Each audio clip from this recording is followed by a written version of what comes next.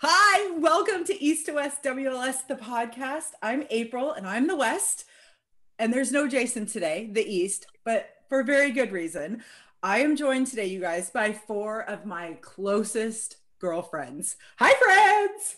Hi. Oh my gosh. Okay. I'm so excited that you guys have joined me today. Jason bowed out because he's a very intelligent man. He knows that when one of his girlfriends gets together with their girlfriends, it's better that he's just not there. So even though we all love and enjoy Jason, I'm very much excited to just be able to talk to you guys today because I know our conversation is going to be a little bit different because it's just us. And we do this all the time. We often join on Zoom and just like go through life together. So thank you for joining me. And the fact that we got all of us together on one day, the only reason that happened is because we're in the middle of a pandemic and we're all working from home. So, oh my gosh. Thank you, ladies, for joining me today.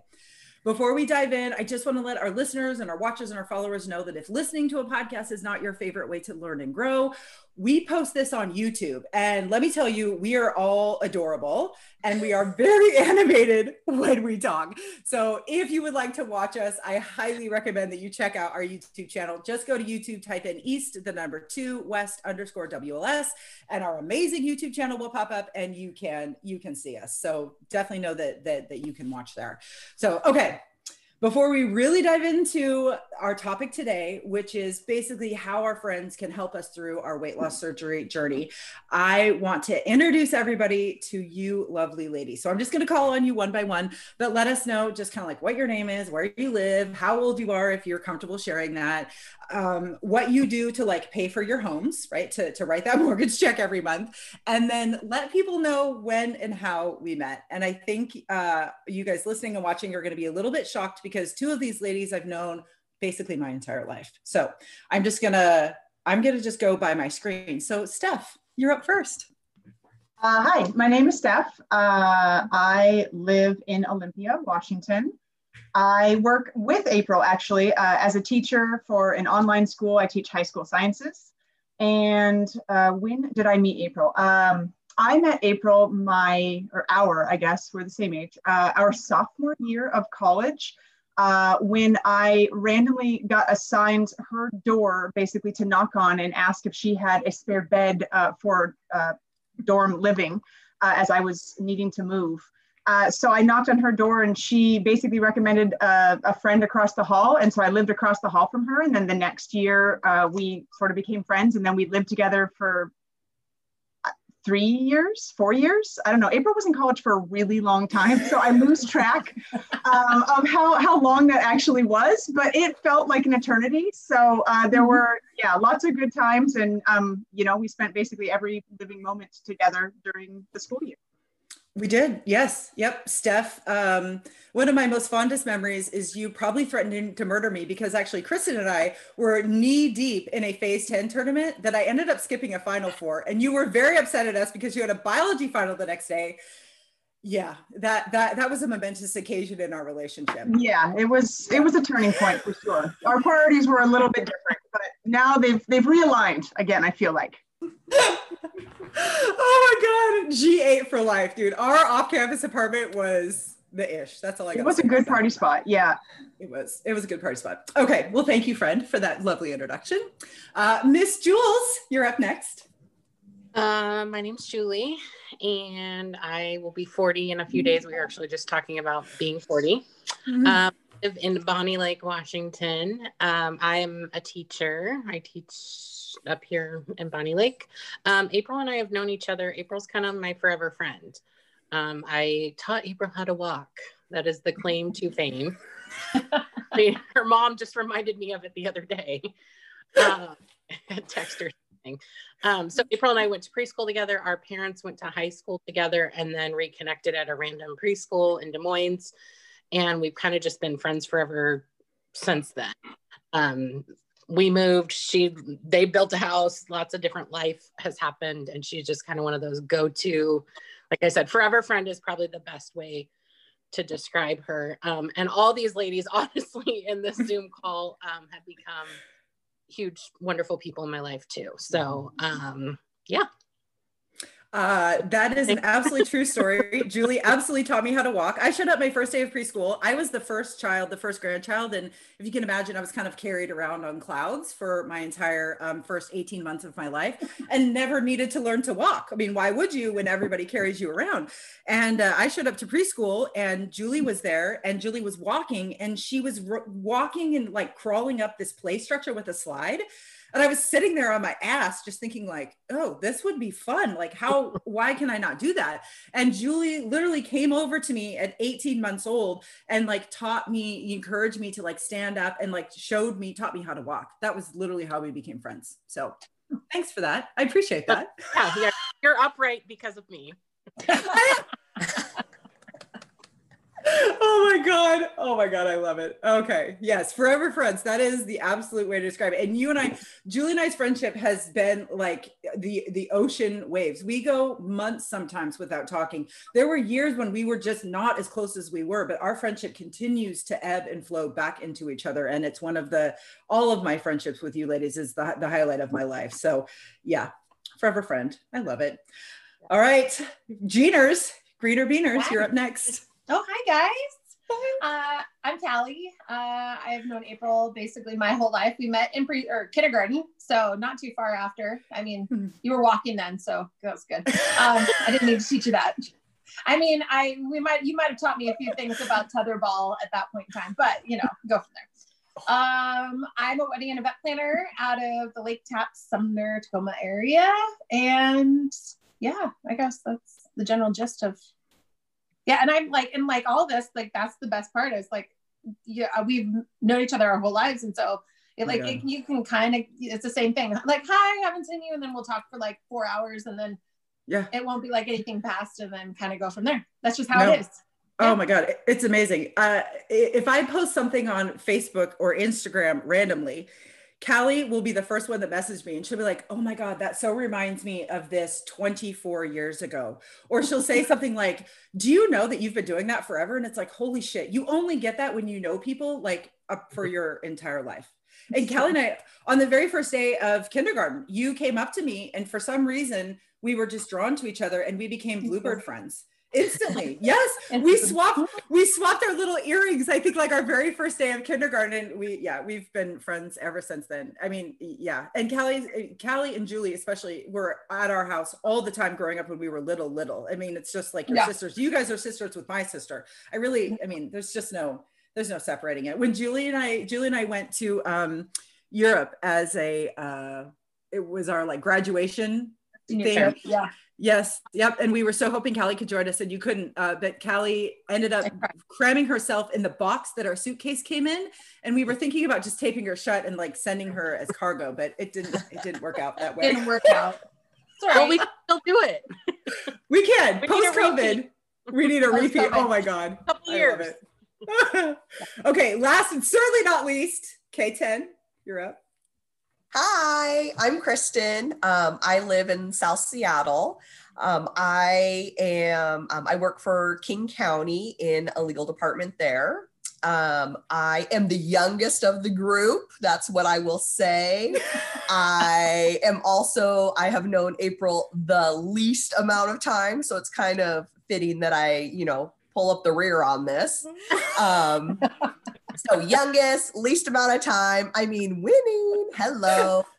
But anyways, April and I met my sophomore year, and I don't know if that was April's like junior times 2 year or like, I don't know. So I don't really know what year it was because I felt like she was a freshman, yet I felt like she should have been graduated by then too. And I mean, I left college before she did is all I got to say. And I'm younger than her. Remember that. So any hoosies. So yes, she was my boss and I invited her over to a party at my house and the gin and tonics came out and the rest is history. So that's how I know her. This is why I love Hate You. Oh my God. Yeah, that night, I was your boss. And for some reason, well, I mean, I know why, because you're a very vivacious, outgoing personality. And we connected on that level. And then I think we discovered we both love a drink that almost nobody loved in college, which was gin and tonics. And I decided to bring a bottle of Tanqueray 10 to your house the very first time you invited me to come be social with you outside of work. And it was very fun, but I do believe I ended up on somebody's staircase puking my hair out. Yeah, and you were right beside me holding my hair back. And as I was vomiting and saying, I think I'm throwing up my lungs, you were holding my hair back and saying, no, that's not your lungs. If they were, you couldn't breathe. And I was like, oh, you're so smart. And then we became friends. I love it. Oh my God. But I also do want to echo Jules' statement is that, you know, one of my favorite things about becoming friends with April is this group. So this is, you know, this is very special that we've all met her in, you know, little different avenues. But we all feel connected and safe with each other. So thank you for that, April. Yes, I was really reflecting on that this morning. It is amazing that, you know, when I look at my Zoom screen right now, I all met you at different times independently, right? Like none of us knew each other, and I didn't know any of you really at the same time until I grew older. But I'm amazed at how all of us have come together and formed this like squad. And it's just so impressive because it just doesn't happen often in life.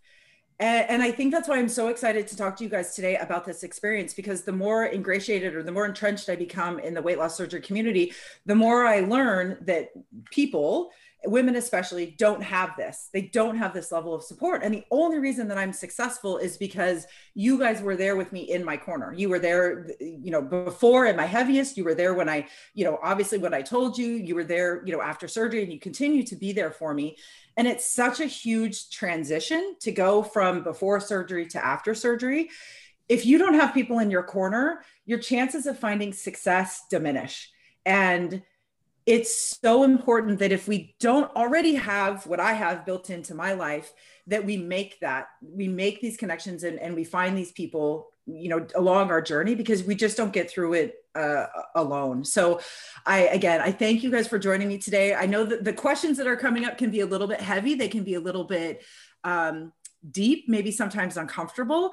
But if I know anything about my friendship with all of you as a unit and as individuals, deep conversations are never off the table. In fact, deep conversations are usually where we start. So I appreciate you being open and honest and being okay with me asking these questions and asking me questions that can be uncomfortable. But I know that by having this conversation, we're going to help somebody in this community. We're going to help people seek and create the support that they need to find success after surgery. So, okay, are you guys ready to dive in?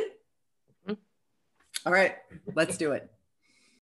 All right, the first topic or the first big area that I want to talk to you guys about is the before. So everything that kind of led up to weight loss surgery. So the first kind of big question I want to ask you guys is how did you see me before surgery? I know that we've kind of touched on this a little bit with you guys, because you've all said, like, when you see my before and after pictures, you just say, like, I didn't see you like that before, but clearly that was what I look like. So how did you guys see me before weight loss surgery? Everybody's like, oh my God. I'll go. Yeah. That's a really interesting question, because that was the question that got brought up before, and everyone, like, you know, people like that know me, that know you, that we're multiple friends with, and people are like, oh my gosh, April looks so amazing. And I was like, yeah, but like, I never ever saw you as big. Like I never looked at you and I always was like, she's so beautiful. She has the best style. Like, I just love her as the person she is. Like, I literally never saw that. And you know, that was a big thing. And I think the after, I know we're going to get to that, but like, that was the first time I saw a difference, is like those two side by sides. Cause I never really ever saw you as, you know, as a bigger person. Like I just didn't. And I think that you never talked about weight, at least, you know, you weren't forthcoming. You were always the person that would get in a bathing suit without any, like, there was never like, go swimming, let's go swimming. Like there's not, where like, I've always been self-conscious. I'm like, oh, I don't want to get, you know, but like, that was one of my favorite things, is like, I'm like, April gets on there. Okay, I'm gonna do it too. So like, I think that you never made your weight a consistent issue on the forefront. Yes, of course, there was some, health bearing things and like, all those things that you maybe wanted to do, but in the real reality, I don't think that like we ever, at least personally, I never saw you as a before, I guess. Yeah. And that's a consistent theme that I've noticed with conversations with you guys, and that definitely come up in the weight loss community. People always say like, well, nobody ever, saw me as that old size. And what a blessing, because people aren't judging you, or people aren't reflecting on you and what you look like. They love you because of who you are as a person, right? And what you bring into that relationship. Yeah. And it's a catch-22, right? Because it's like, well, you might not want to have those conversations with your friend because you're worried about their size, but at the same time, you see them doing everything that you want to do. So it's like, well, I guess this just isn't a big deal. This isn't something that needs to be addressed. But it might be because they're really unhealthy and something is not right. So how do you justify that? Yeah, Steph. I guess I wouldn't have ever thought you were unhealthy. I mean, in all the time that I spent together with you, we were the same person. We just looked physically different, right? And again, I guess it's hard without seeing the after. You really don't think about the before. I mean, having spent and lived with you, we minus the obscene amount of mayonnaise that you eat, which is, I mean, a concern for another day. But, we ate the same foods. We drank the same drinks. We did the same things, right? You went out and played tennis with me. You went out and, so, I mean, it just, yeah, I guess I wouldn't have ever said that I would have thought that you were unhealthy. I mean, I guess I would have, if someone had asked, I would have, I guess, poor luck at the draw in genes. I mean, what separates you from me? I honestly have no idea, right? Genetics, I guess, because we are one and the same. I still, to this day, I mean, now you eat a lot less than I do, but right, like the stuff that we eat is the same. Sure, sometimes we eat junky and sometimes we eat healthy. That's just life. Yes. Yeah. You bring up such a good point. I totally forgot about that. You and I were tennis fanatics in college. I mean, and all of us, and right at the lake, right? It's not that I would never have said you weren't active, by no means. No. Right. So, I mean, I don't know, like, I guess when I heard you say that word unhealthy, and I guess I wouldn't have said that you were unhealthy before the surgery, but yeah. And I agree with you. So no, I was healthy. I was very fit. I was very active. I mean, oh my God, Kristen, think about all the Seahawks 5Ks that we did. Think about all of the shit that we did that was like super active and strenuous. We all did it together. But as you so eloquently pointed out, Steph, yeah, I mean, it's just the luck of the draw. My body did not want to do the same thing with what I was consuming as your body does. Kristen, what were you going to say? I want to go back to what Callie had said about people reaching out to us or like to, and saying like, oh my God, April looks so great. And I'm like, yeah, okay. Like, I mean, I get it. Yeah, you do look great. You've put in a lot of work, but it's like, okay, but you look at your mind and, like your fashion and, your house and your love for others. And it's not always just about, what you look like, but now all of a sudden it seems like there's all this attention on what you look like. And now that Callie pointed that out, so I don't really know how to respond to that because yeah, I see it, but I also see so much more of you, like yeah. I see it deeper in you than what you post and what you look like in your photos. And, so that triggered something that I didn't think about. And then I do also want to say, I have been kind of reflecting on this. And when you talk about the before the weight loss surgery, it's easy now to see it because it's later on, but April and I, we do travel a lot. We travel a lot with our husbands together. We've taken lots of plane rides. We've had to get rental cars and hotel rooms and Airbnbs. And I guess I never really thought about it, but I knew that we could never get a compact car. I just knew that.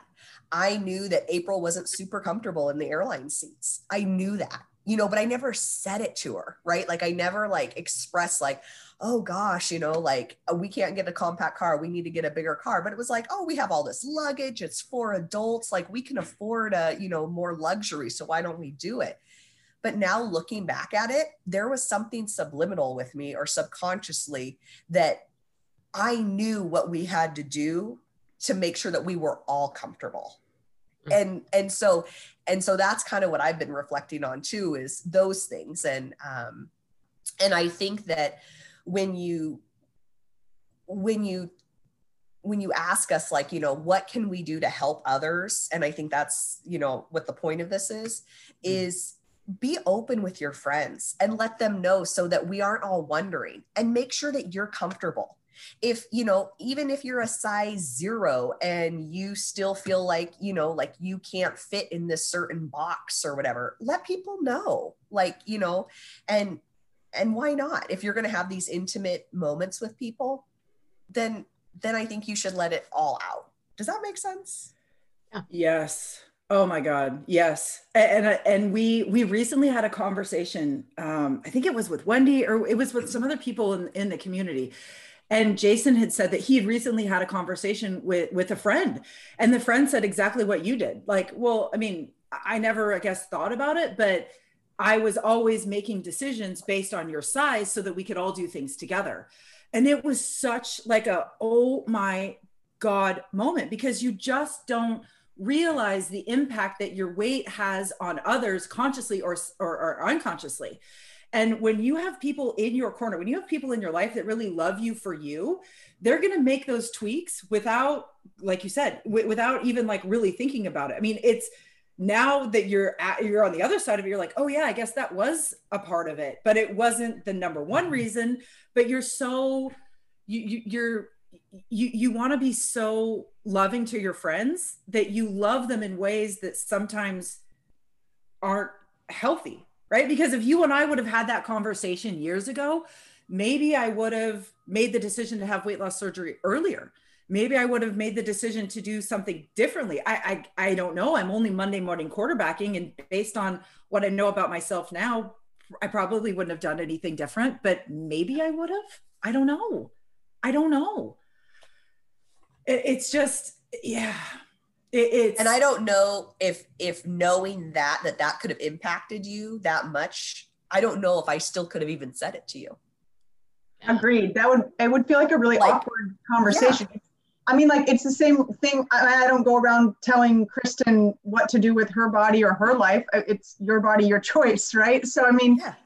I guess, I mean, I knew that weight had been a struggle only because, right, we'd seen you do other weight loss programs, whether that be, I don't know if we're allowed to say what they were. Yes. Oh yeah. Yeah. Right. Weight Watchers 30-10. 30-10 sucked. That was honestly the worst, because it was literally like, that was the most restrictive, right? Whereas, yeah, like we couldn't go out to eat and do, like, so much of your social life is apparently eating. I didn't know that pre-quarantine or pre-weight loss surgery for you, right? I mean, you don't realize how much of your life is doing that with people.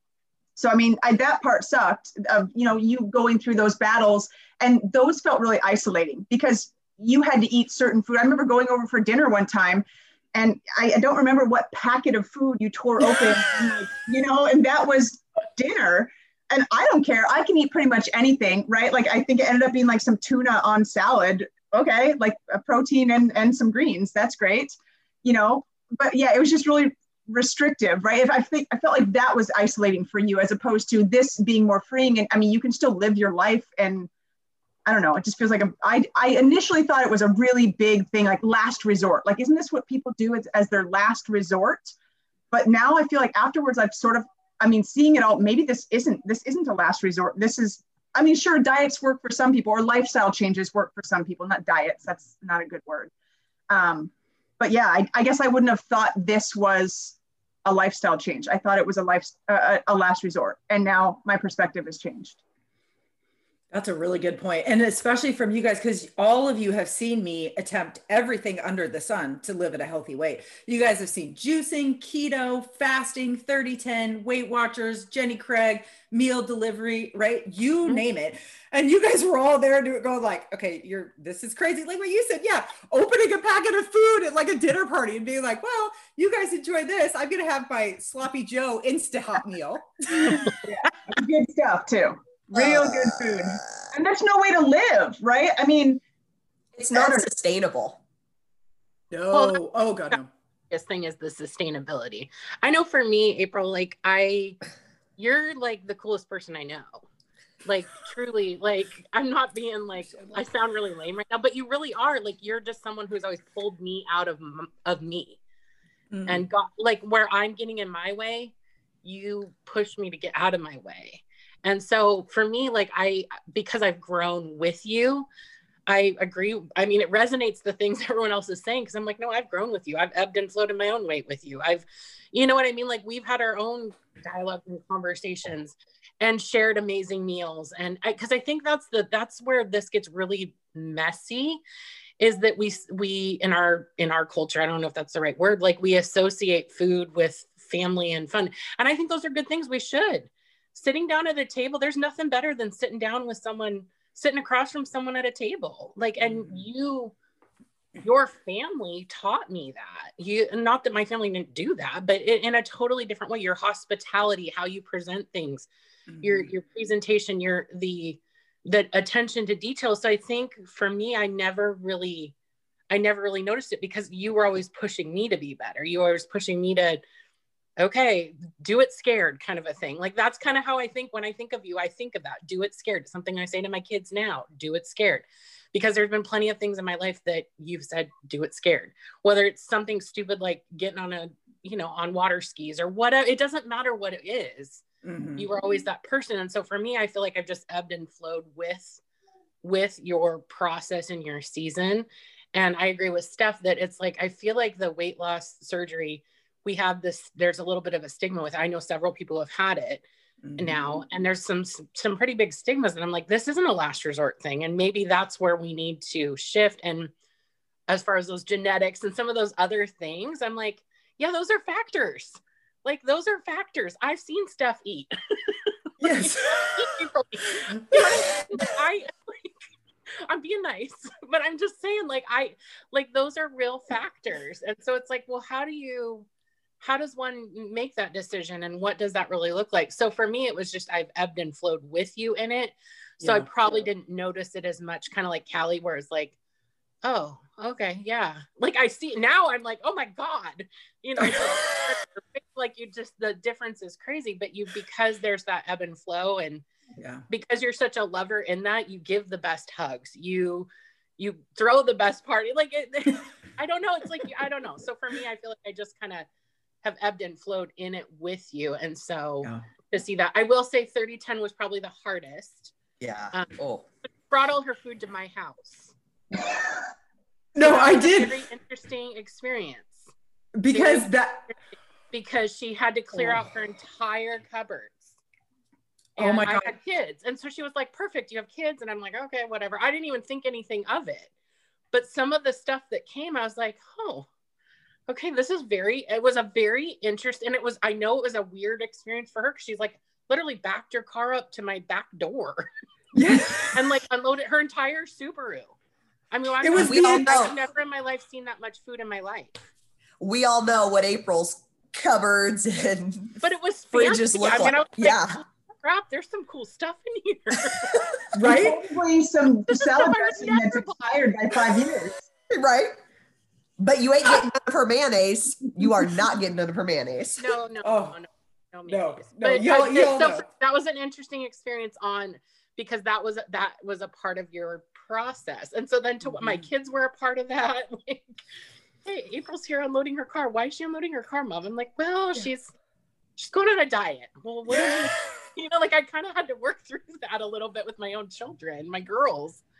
And so, well, especially when your friend shows up with a Subaru Outback at the time that legit was packed to the gills. I had to force my trunk to close, and that was the excess food that was in my house.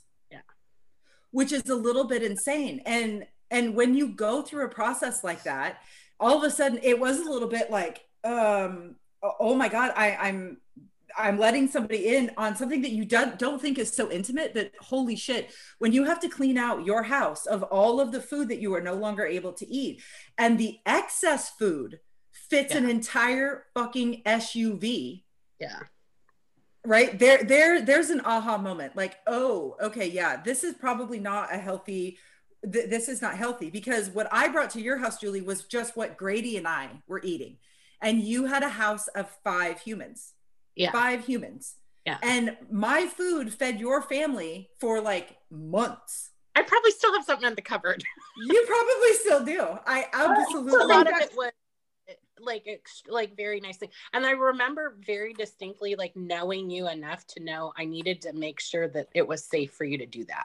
Yeah. And I remember not unloading it, not going through a ton of it, just bring it in my house and I'll do whatever. And I threw stuff away. I mean, of course you did. You know, Steph was right. Half the stuff was probably expired. Yeah. Well, I knew I had to honor you in it. I knew I just had to, this needs to be a safe space that you can dump all your shit and leave it here and whatever, and never look back. And I hope you didn't, you know, and I know you didn't, because you 30-10 for everything. It was a process and it got you here. You know what I mean? Like, but it was such a, like, I just remember feeling so vulnerable for you, just feeling like I had to like cover you, like, just bring it inside. It's fine. Just set it on the table. I'll deal with it later. But totally like not knowing what to do. So anyway. I never ever thought about it from that perspective. That is eye-opening. That is so, because it is very true. That's exactly what I was doing without, and that was exactly what I needed without having to speak those words to you. Yeah, Steph. How do you think, so this is more of like, I guess I just like, again, because I would have thought that we still eat the same. Do you think your pantry now is different than your, well, whatever it was, a pantry / cupboards then? I mean, like, because when you describe it to me, it sounds like America, right? I mean, Costco, bulk buying, food. I have a family of 5, but I mean, I have tiny ones, and I know they're not the ones eating all the stuff. I mean, if I had to do the same thing now, I'd probably be embarrassed of like the stuff that I'm digging out. Like, I didn't even know we had that. What? I mean, I think in some of that, like, I think some of it is just, I don't know if it's human nature or American consumerism and culture, right? I don't know. But I mean, I'm curious to see, what do you think is the difference then with, you know, because I mean, I go over to your house, you know, and we have had meals, and they are normal meals of, again, are they the healthiest of meals? Not always, right? Sure. Are there all food groups represented? Yes. But I mean, right, I wouldn't say I'd walk into your cupboard and there would be, I don't know, what I would consider like crunchy foods, like diety foods or low carb or, you know, that kind of stuff. So then what's the difference between, I mean, I'm sure there's probably still some Cheetos in there. No, I know. So there's special occasion foods now. Special occasion foods. Yes. Not an always in the pantry. And yeah, I think, that would be really interesting. I think the difference now is that most of the food is probably the same, but I have it in much less quantities. And what I do still have a problem with is buying things in bulk, as you guys will all know. But if you went into my pantry now, you would find 100 bags of macro snacks, right? My high protein kind of chips. You would find 100 Built bars, and you would find cans of green beans and olives and bone broth, right? You would see an excessive amount of that. But you guys remember in the old condo, remember it had those like cabinets, those like floor to ceiling like cabinets, and at the lake, the pantry at the lake, right? Was like the pantry at the lake. Yeah. We all know the pantry at the lake, right? And then the fridges. Remember when we used to show up for the lake weekends and you guys would open the fridges, you'd be like, well, thank the fucking Lord I brought my own goddamn cooler, because I can't fit a single thing in this fridge. Not a single thing. Not a single thing. It was always, I do recall the overbuying of food for lake weekends. I would say that was a difference I've seen, right? I mean, that I can noticeably notice that now. I feel like there's a more conscious effort to not waste food. I mean, it would be excessive. Yeah, you couldn't put anything in there. You would tell us to bring things like, oh, you're in charge of dinner on whatever day, and we would bring said meal, but you had 16 meals as though we were going to like either be stuck together or I don't know. Yes, it was insane. It was insane. And before surgery, I was so consumed with food. So 90% of my brain's capacity was dedicated to food. It was either thinking about food, it was preparing food, it was eating food, it was prepping it, it was wondering what I was going to do for a celebration. And I think having that excess amount of food in my life gave me this sense of comfort. So when things went bad, or when I was stressed, or when I was feeling something I didn't want to feel, I had anything at my disposal because it was always at my home. So even if my craving was a salad, which sometimes it was, I could go and make a giant ass salad and enjoy it because I had everything known to man to put in that salad. I had every dressing, I had every crouton, I had every accoutrement, I had every vegetable, right? Because it was always around me. And I think the difference is now is that when those moments of panic strike, I have my go-to foods now, right? I always have hard-boiled eggs in my fridge. I always have some string cheese. I always have my Built Bars. I always have my macro snacks, but the quantity is much less. And I mean, when I can only eat one thing at a time and then I'm so full that I'm in pain, my brain has finally started to make the shift of, oh, you don't need 24 eggs. You need a dozen. That's all you need. And even in a pandemic, I don't need to panic about it because it's always there. I can just go to the grocery store, right? I can just run down and pick those things up. So yeah, that's a really interesting observation. That's a really interesting, noticing, because I mean, you guys know what my house and my fridges and pantries look like before. And I think you've seen what they look like after. And I think you would say that they are different. Yeah, they're extremely different. Yes, extremely different. Okay. And so, I think too, I would say too, one more thing on that is when we would come and we'd be like, oh, the fridge is packed and you told us to bring all this stuff. It was always like, oh, well, just in case, or, oh, there was an excuse for it too. And that makes me feel bad. Yes. Yeah. And I think the excuse was not, I mean, maybe just in case isn't an excuse because you guys would always come armed with meals, right? So we always had too much stuff. I think the just in case was, well, just in case I need it after you guys leave. Yeah. Right? Just in case I need it after the party. Yeah, Callie. Oh, there we go. That's interesting that you brought that up. See, so coming from a single mom house that I always was at April's house, like every single day, pretty much. And this pantry at your mom and dad's house was always stocked. There was not I literally can go over there and I'm like, oh, I was like, Lori's going to have my raspberry lemonade already here and my, fruit snacks.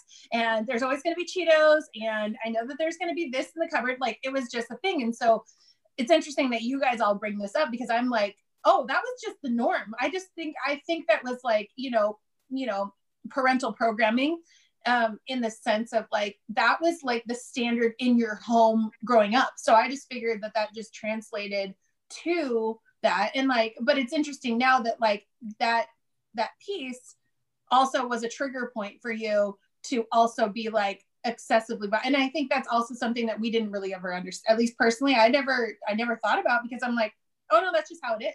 Like you just buy because you never know who's going to show up. You just have it because we could, we're going to be here for the whole summer or, and there's not any grocery stores and there's not, I'm like, yeah, that makes sense. But like knowing like some underlying factors now there's definitely some patterns that now I'm like, oh, okay, that's interesting. Yeah. Well, and when you just said that, I was like, holy shit. You are so right. You guys know my mom, right? My mom has enough food to feed the U.S. Army for Christmas Eve. The other day I was over at her house and I needed an ingredient. She's like, oh, I think I have it in the freezer. Cause they boat and they didn't boat this year. I went over to her house. I opened her pantry freezer and I was like, come here. I'm having an intervention with you. Yeah. Her freezer. I was like, oh my God, Mom, what is wrong with you? Instantly my anxiety level shot through the roof. And I was like, what is going on here? Because she had so much food. And she even said like, well, we just didn't boat and this and that. And it was so interesting to me because my anxiety level rose at seeing that much food. And part of it was like, oh my God, that is so excessive. And then the other part of me was like, oh my God, it was like this moment of joy. Like, look at how much food you have. And I was like, holy shit.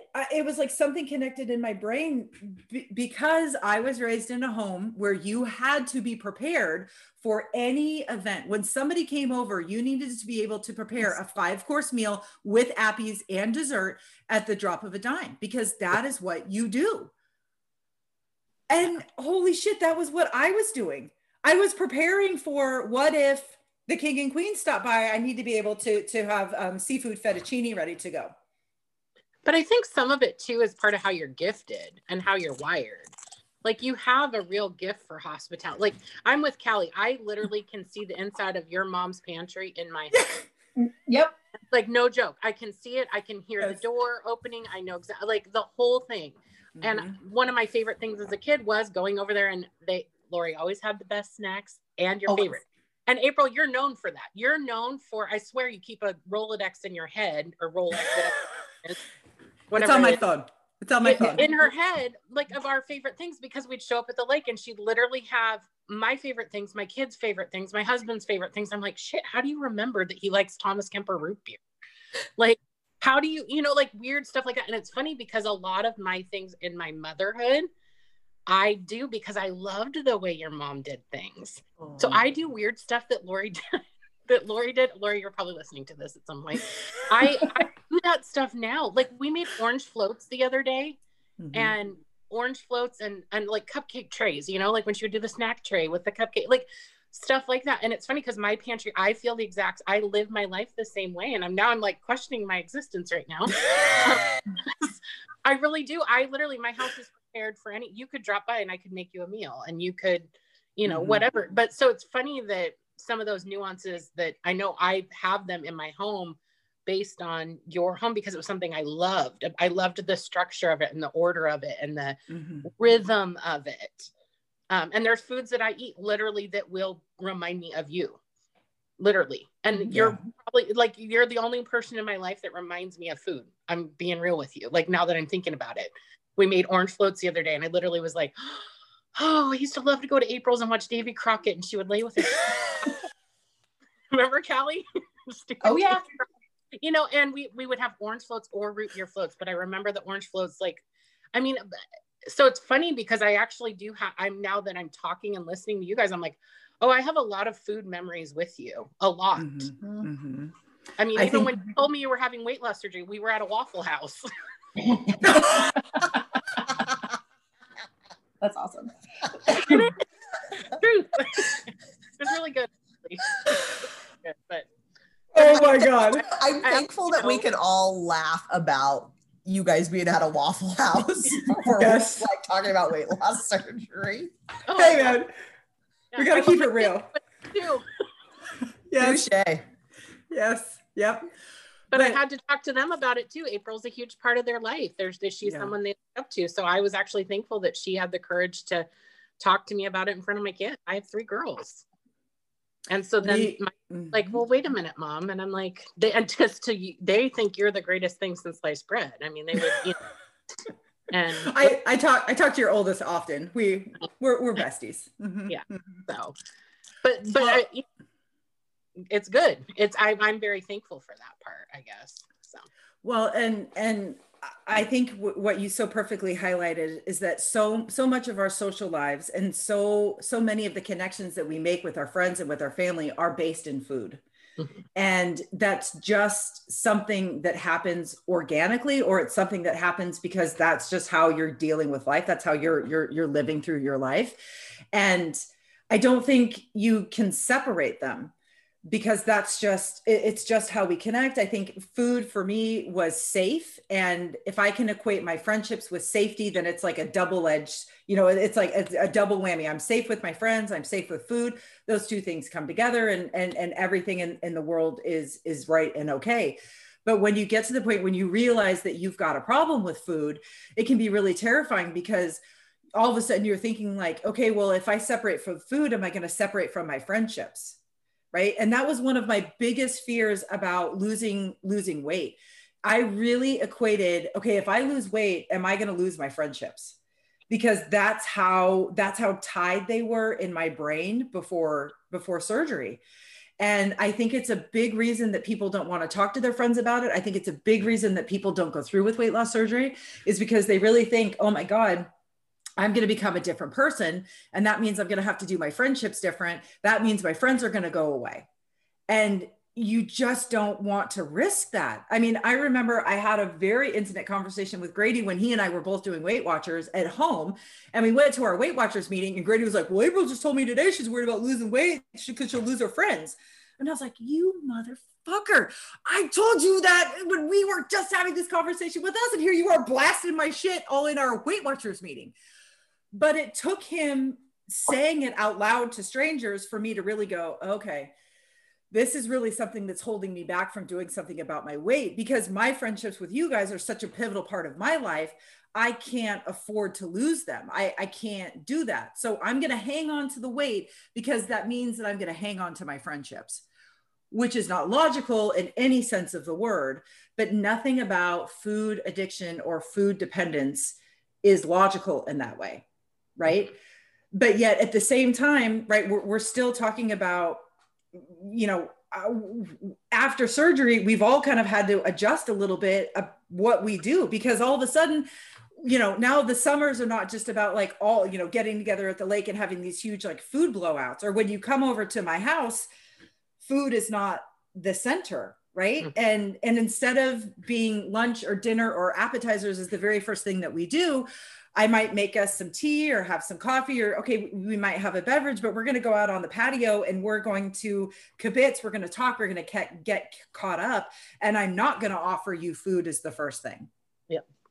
It's just not, it's not what I do anymore, because it can't be the thing that grounds our friendship. It's not healthy for me. It wasn't healthy for me. And I was loving myself to death, and I was loving our friendships in a way that wasn't conducive to my health. And it's a difficult thing when all you know is you're friends with food or you're friends with drink. That's a hard transition to make. Yeah, just not easy. So I want to talk to you guys about how I told you I was having weight loss surgery. And I think, Callie, you were the first one to know. And the reason you were the first one to know is because your friend, our mutual friend, Veronica, was the woman who inspired me to have weight loss surgery. So I know that when I told you I was going to do what Veronica did, it would be a non-starter for you. It'd be like, oh, cool, great. When? Yeah. And I think that was, I mean, and I think that's just me as a person though. I think I don't get scared at other people's like challenges or like their pursuit to do something, where I think a lot of people, they internalize it on themselves. And I think that is, I think I've listened to enough conversations about, you know, regardless, like weight loss, job changes, but having a family, like all of those things. And like, of listening to people, like, I think a lot of times if you tell somebody you're having it, they internalize their own struggles with their own things, and it comes out as like either negative or something, when it's never really about the person. It's just about their own thing. And for me, I was always like, and I had heard the conversations on Veronica's side and the other side, and where there was those things. And I think that like, if you're a person, and like they would say, you know, a birds of a feather flock together, right? So like, if you're people who like to eat, celebrate, and do all of these things, like, and that internally changes the way that like, I think a lot of people feel like, how am I going to interact with you again? How am I going to do this? And then so again, their own personal internal struggle. And then, so for me, I'd already seen this happen with Veronica, and I was like, cool. I was like, cause I know what a humongous change that meant for her. Sorry, I have FedEx coming. So if my door gets knocked down, like that's going to happen. But I saw what like a positive change that was, but I also saw how just of a happier person she was. And then, cause you never really, like, even for her, I never really saw her as like a negative person ever, but like, just like the massive amount of change that happens within somebody who succeeds within that program. And that in like, it comes through a whole mindset change. I mean, head to toe.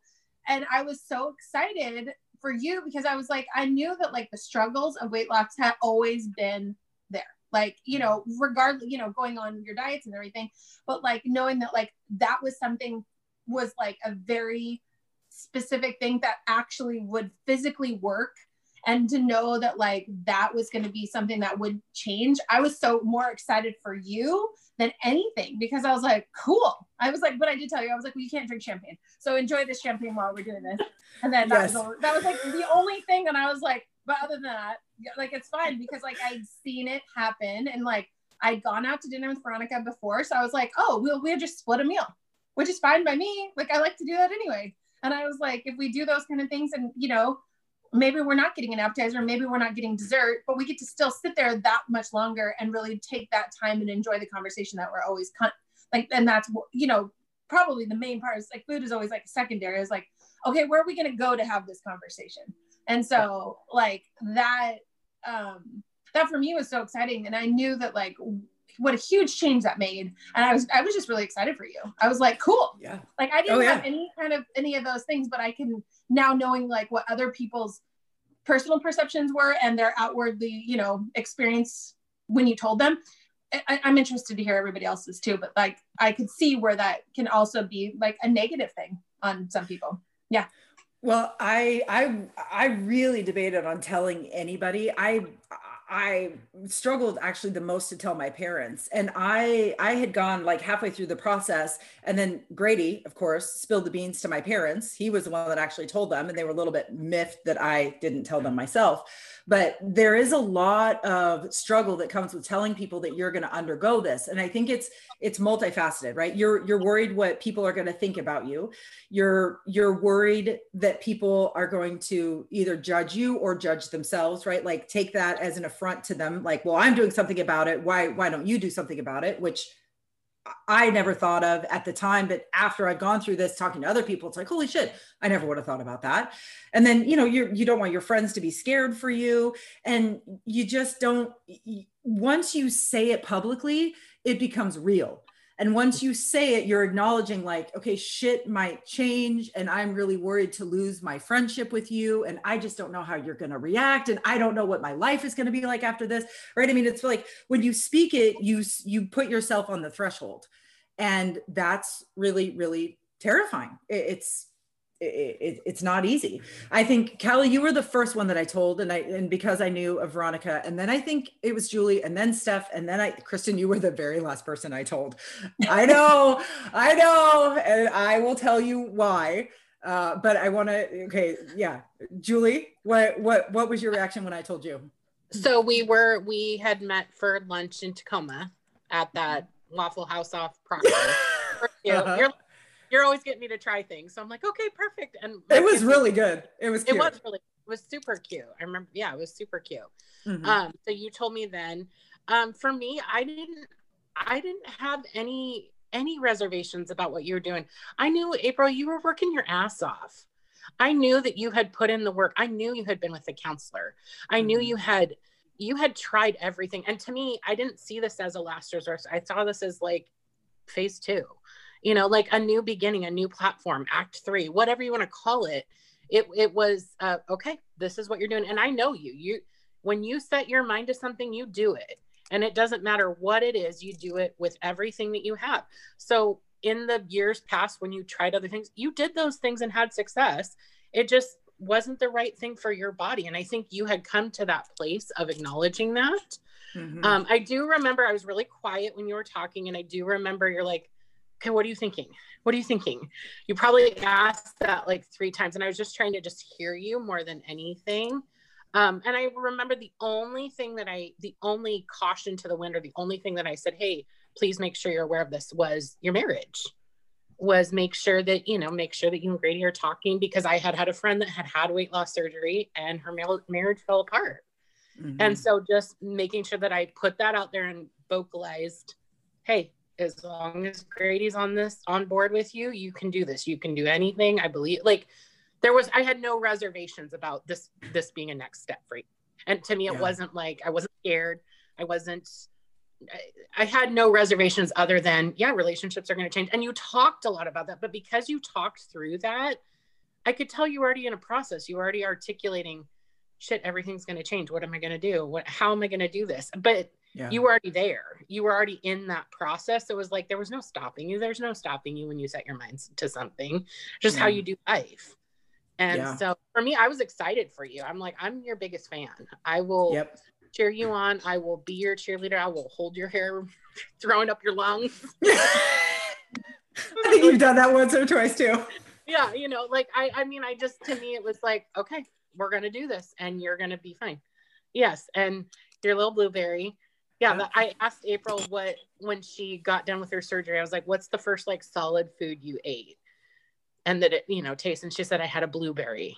And I literally was on a hell-bent search to find a glass blueberry. I found one, but it did not come without and it's tiny. Then I'm thinking, oh my God, her nephew's going to choke on it. Or Stella's going to choke on it. The whole time I'm like, oh God, I'm going to kill someone with this stupid glass blueberry. Nope. It's right on my desk. Yeah. For me, I completely in your corner. It was about you and it was about your next steps, and could not be more. Even in that moment, I was like, okay, we're just doing this. Yep. I do remember feeling anxious. I do remember feeling like when you went and had surgery, like being on alert that day and being stressed that day and being thankful for the updates. And I do remember having those feelings of just crap, my friend's like doing this big thing. But yeah. Well, and I think when after I told Callie that was kind of like my little boost of energy. And I really had to get to the place where, and this was not easy for me either, because you guys know how in depth of conversations we have. And I got a ton of questions about this from the community. I didn't want to have a conversation with you guys. I just wanted to tell you something. And then that was going to be the end of it. Right. And I never in a million years thought you would talk me out of it, but I did not have the strength for a conversation. I just needed to tell you and be done with it, because I was so terrified of what our relationship could look like after surgery. I didn't have the energy or the strength or the capacity to talk to you about it. I just needed to be a statement. And I think that people in this community need to know that you can tell your friends things and not have them be conversations. You can just say, I'm doing this and I needed to let you know that. And that's it. And then just ended it there.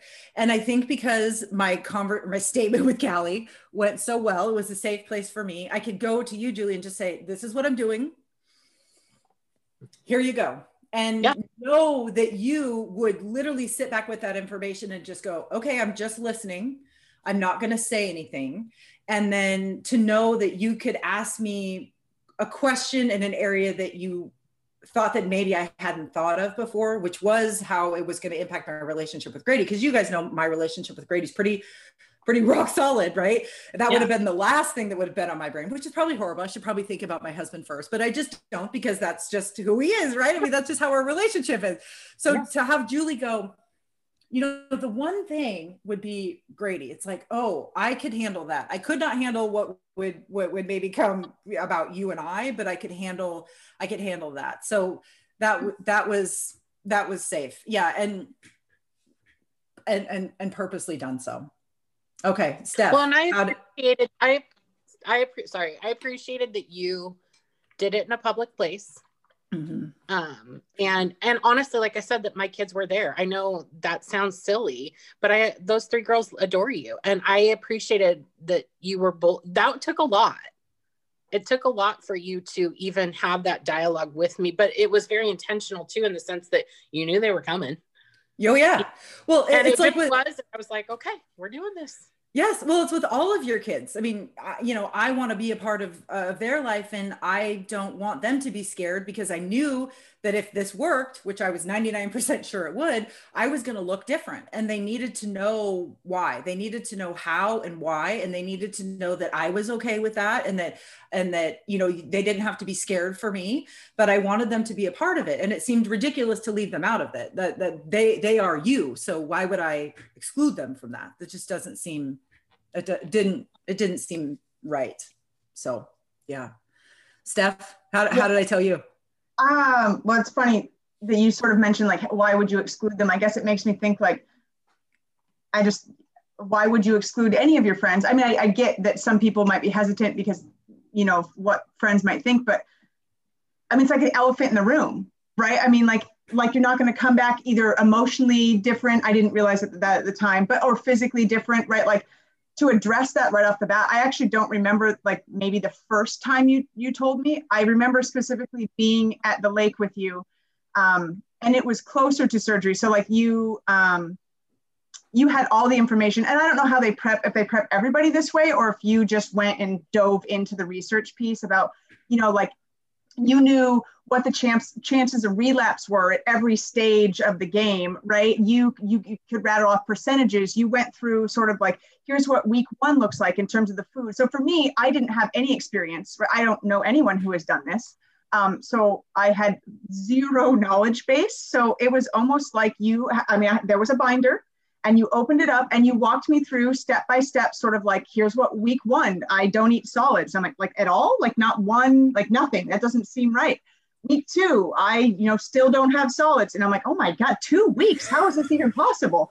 Right. And then it just went through. And then by week 3, I can have a blueberry or whatever it was, or baby food. It just was really mind blowing, the process. So I guess I thought I was really appreciative of getting the how-to piece, because I didn't know anyone who had surgery like this before.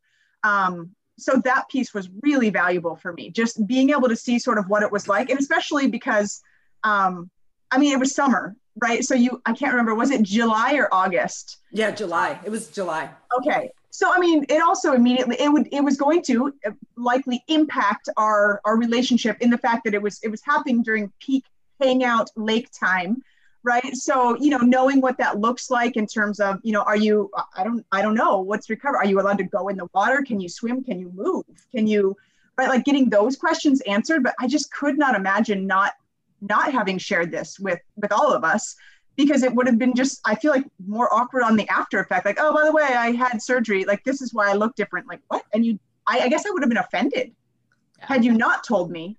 Like, I guess, so you didn't feel like that was something that you could have trusted me with, would have really hurt. I think that would have hurt our friendship more than taking the risk that, I don't know. I don't know why people wouldn't be. Again, I guess initially I thought of it as someone mentioned sort of a next step. Sure. I just sort of assumed this was like the final step. Like, I guess she's tried so many other things that it makes sense that this is something that she would then try. Like, this should be the final step, because if the other things didn't work out right for your body, then this is something that, I guess I didn't have any doubts that it wasn't, you rattled off all those percentages of people who didn't make it, but I guess I wasn't concerned about that. I know who you are, right? And you really commit fully to a cause.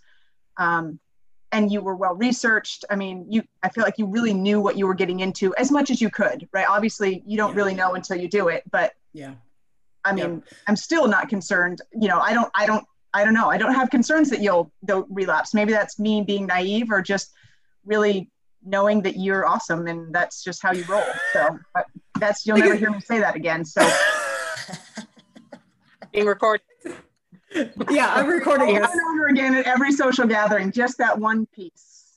Did you hear what Steph said? Yeah.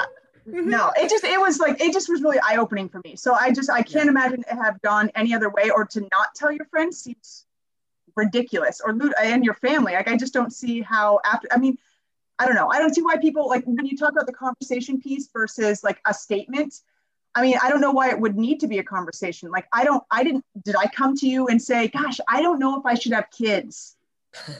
It's not a conversation.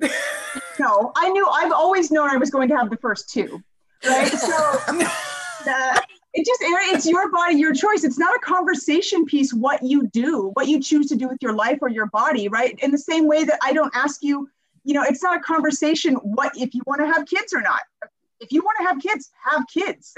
Why you have it? Yes, I'm here to talk through things with you, but not in a way of like a conversation, like you need my acceptance or my permission, or, right, like fear of my judgment. It's really just, you do you. And I'm just here because I like you as a person most days.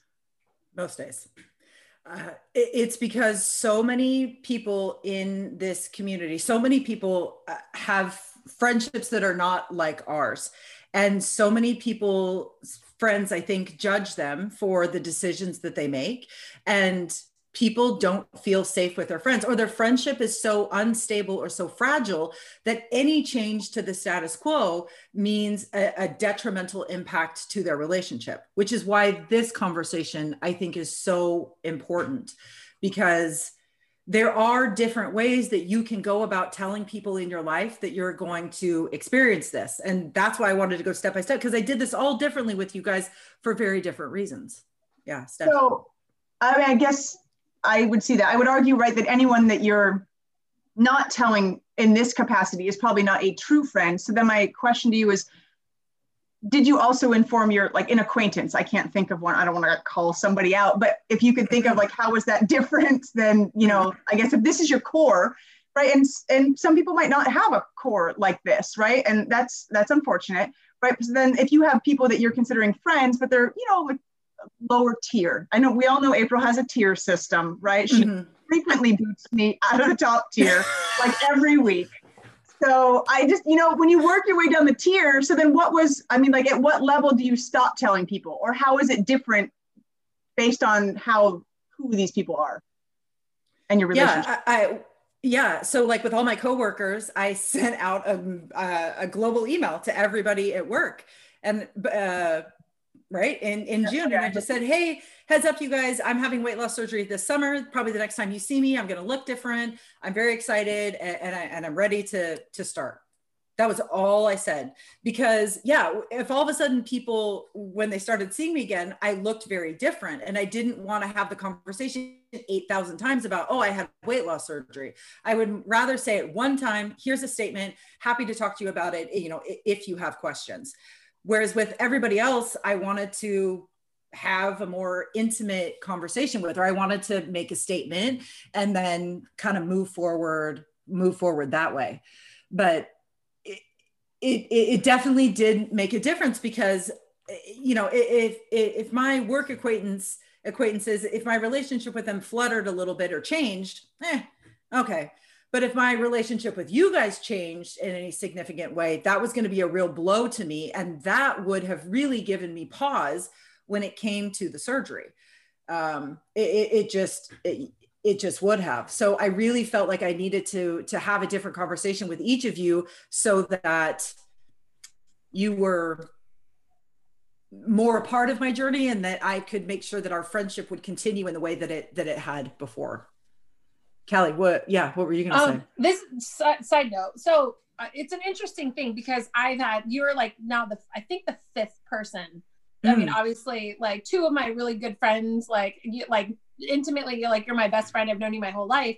And then about a year ago, I was at an event, and I saw this girl who I hadn't seen for a while, and she looked like, I was just like, damn, what did you do? And she's like, oh, just eating better. Come to find out that no, it had nothing to do with eating better. She had surgery and didn't want to talk about it.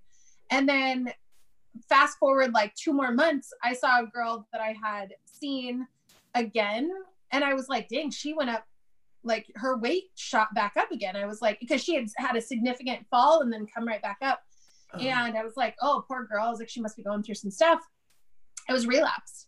And the thing is like, those are both two people that socially, like on social media, that I know, and that speak nothing of their experiences. And I'm wondering if that has a lot to do with, like, you know, heightened relapse and not having the support system. Like, you are so forthright to say, like, oh, this is what I'm doing to everybody. And like, it's almost like, and you're going to have those bad days, but it's almost like if you don't tell anybody, then nobody really needs to know that if you fucked up and you decided to go back up, there's no accountability on you, because it's just, nobody's telling you, like, nobody knows. And so nobody can look down on you to go like that. So it's an interesting thing, you know, and I'm sure that a lot of your listeners and a lot of your watchers are probably feeling that same way. And I think that, like, if they would have just been, you know, open and honest about what their weight loss, what it is, because people are going to see results no matter, you know, you may drop a ton and then come right back up. But like, to be very honest about, like, this is why I dropped it, not like, oh, I just ate better. Don't get me wrong. I think that that's a valid, you know, there's that works, but not when you have it, you know, you're losing 100+ pounds in a year. So it's an interesting thing. Sorry. Correct. So that's a total side note, but I was just thinking, like, when you were saying that, I was like, yeah, I can see how that the relapse goes way up without support at all. Because I think it's emotionally supporting, but it's also accountability, because people know, like, you're like, okay, this is what I'm doing. And that can, you know, come subconsciously too. Yes. And that's always the question that I ask somebody. So somebody reaches out to me and they go, oh, I'm just, I haven't told anybody and I'm just so scared. And I always say, well, are you scared because you're worried about how your friendships will change, or you're scared because now people will hold you accountable? And sometimes people never message me back after I say that. And it's like, oh, well, then there's your answer, right? Like, you just don't want to be called on the carpet because you're not 100% sure that this is going to work, which I understand. I was 99% sure that this would work for me. There was a 1% chance. In the back of my brain, I just thought, oh, okay, this might not work. But I knew that if I told people in my life that I was going to go through this, they were going to be part of my accountability system. And I needed them. I needed you guys to be there for me. That was just how it had to be. All right. Law Dog, how did I tell you? Well, we talked, you called me because you were living in Olympia at that time and I was working. And so our schedules just weren't matching up. So we had a very long phone conversation about it. Maybe you told me last because I'm the worrier. So I worry a lot about my friends and family. I know that. I was really worried. And everything that you guys have all said, it all resonates with me. Yes, April jumps in 1,000%. She gets it done, whatever she does, blah, blah, blah. But the last thing I also remember was 30-10 and how shitty that was. And so then, and I'm just like, I'm worried because not about your transformation. Like, I didn't really care, again, what size you are. I don't care. But I was worried that it was going to be harmful to you, that you were going in for an elective surgery, and what they were actually doing. Like, I've heard about, like, a lot of people, oh, they put sleeves on, it's reversible. This shit ain't reversible. No. And so I just remember being worried. And I mean, I was happy that that, like, okay, I mean, I can't even, that's kind of a lie. I can't even say I was happy because I was just like, okay, if this is what she wants to do, then that's what she's going to do. And we'll get through this together.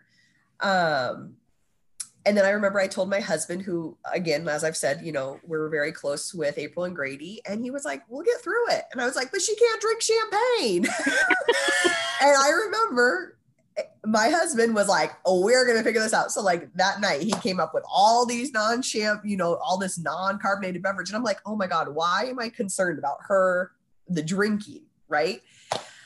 But I wasn't, I'd been through everything else with you. And I started researching because I'm a researcher. So then I was like, okay, well, yeah, I mean, and I just wanted to be supportive. Whatever you decided, I knew it was going to be best for you. But I will say I was worried, and I was worried up to that day. I worked. I remember that day very well. I was in touch with Grady all day. And all I wanted to do was see you and to, like, make sure that you were okay. But yeah, I was worried. That's probably why I was the last one to know. But yeah. So it's okay. I'm so thankful that I did what I did with each of you. I knew that you would worry. I knew that out of everybody, you would lose sleep over this. It would impact your life because that's how much you love me and that's how much I love you. And I literally told you, I think 2 weeks before my surgery, and I was dreading the phone call because I knew what it would do to you. And I didn't want to cause you worry because there was no backing out of it. This was what I was going to do. But when I really started thinking about all of my relationships, you and I, when we get together, we party. That's just what we do. It's what we do, right? And I just thought, oh my God, what if I can't party after surgery? I can't go wine tasting. What if I can't do the things that we enjoy doing when we're together? And it was terrifying. And it was like, oh, holy shit, this might really change things in a way that I'm not prepared for them to change. And it's really hard to come to the realization that a big part of your friendship is partying and traveling and doing all the glitz and glam, right? Doing all that stuff. But that's what we do. That's what we do best. And it was like, holy shit, after I do this, I don't know what this is going to look like. And to say that I was not worried about that is not true. Just like what you, and I know it's true. You were not thrilled. You were not really happy that I was going through this. And I don't want to be the person that doesn't make my friends happy. Why are you doing this? But I reached a point where I knew that this was the only thing that I could do to live my life at a weight that felt healthy for me. Because I got to the point where, yeah, I could still play tennis, and yeah, we could still go kayaking and paddleboarding and 5King and all, shopping and all that kind of stuff. But it was getting to the point where I couldn't do it at the level that I wanted to do it at. Right? Like I couldn't slog the 5K, even though I had trained. Remember, we were going to like run the Seahawks 5K. I couldn't do it. I could slog part of it, but I was the last one to finish. And it was like, this is bullshit. This is ridiculous. Everybody else is doing something that I want to do and I can't do it. So I knew that I had to make a change. And I just knew that I had to save you for that. I just couldn't. And I felt horrible knowing that everybody else knew, because I had to tell everybody, Kristen doesn't know, Kristen doesn't know, Kristen doesn't know. So that when it came up with conversation, nobody would tell you, because, oh my God, if you heard it from Steph, Callie, or Julie, you would have murdered me before surgery.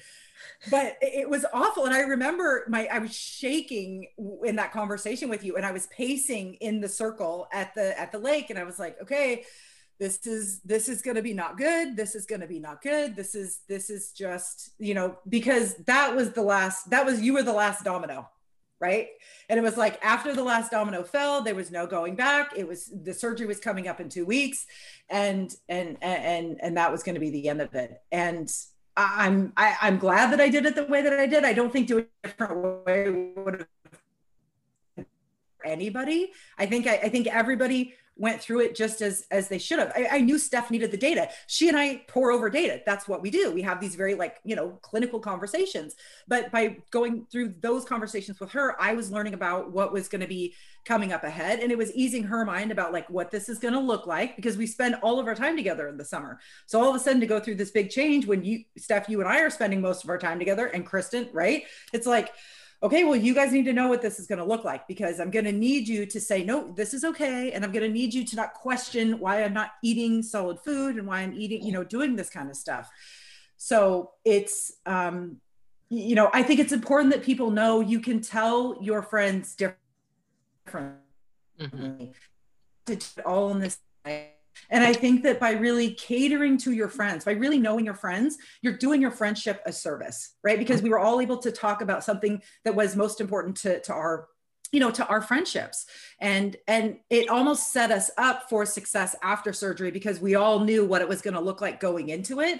And we all knew what I was going to need from you after surgery. Right? Like, Kristen, I needed to know that we were still going to have fun, and that we were still going to party, and we were still going to have these very intimate moments. They just weren't going to be grounded in food. They weren't going to be grounded in those kinds of things. And Steph, I needed to know that you were going to be able to go to my binder and help me problem solve shit when these very clinical things came up, right? Julie, I needed to know that you were going to be in my corner when my relationship got shitty, when I needed that help. And Callie, I needed you to know, I needed you to be there for me as my sounding board, to say oh my God, have you seen this before? Did Veronica go through this? Am I crazy? Am I not crazy? Right? I needed all of these different elements from you guys to find success after surgery. And you were able to provide that for me, even though you were scared for me, even though you were worried and a little bit hesitant. So, if you're like me and you're wondering, how am I going to tell my friends? I hope that this helped you. I hope this sparked some ideas, and I hope that you got some insight about what your friends are thinking. Do you ladies, was there anything that I could have done differently to have made the rollout more, better for you? Or do you think, was it just what was needed? Kristen says, okay. Julie's saying totally good. Yeah, no, I feel like the fact that you put so much thought into how you approached each of us humbles me. I mean, completely humbles me. And it's a testament to relationship and to what you value. Well, So and I'm taken back by that. I'm like, wow, like that's amazing. let's be real. This was 50% planning. This was 50%. That's how amazing you guys are. I mean, and it speaks to the testament of our friendship, right? That we know enough about each other to just kind of know this is subconsciously, this is what we both need.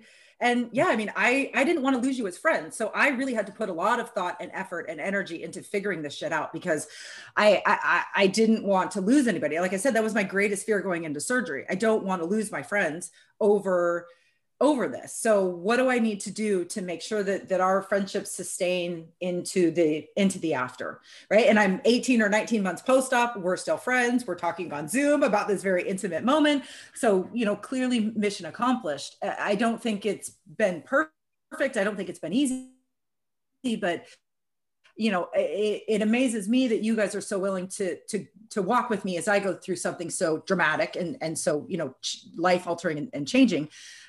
Because that's not easy, right? And that's the next thing. It's kind of the last thing I want to talk to you guys about is the after, right? So now I've lost 120 pounds. You guys have basically seen it all. You've seen me go from the before to the after, and I know that changes. It just causes things to look and feel and be different. So what are your guys' biggest noticings or wonderings or thoughts now that I've gone through weight loss surgery, that I'm on the other side?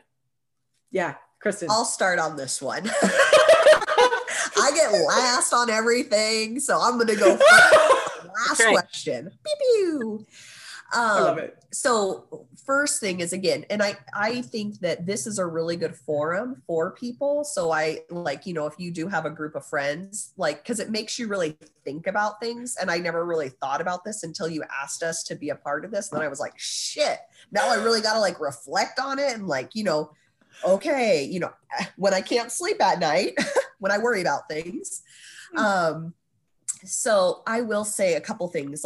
I noticed your energy is way different, the energy, your physical energy.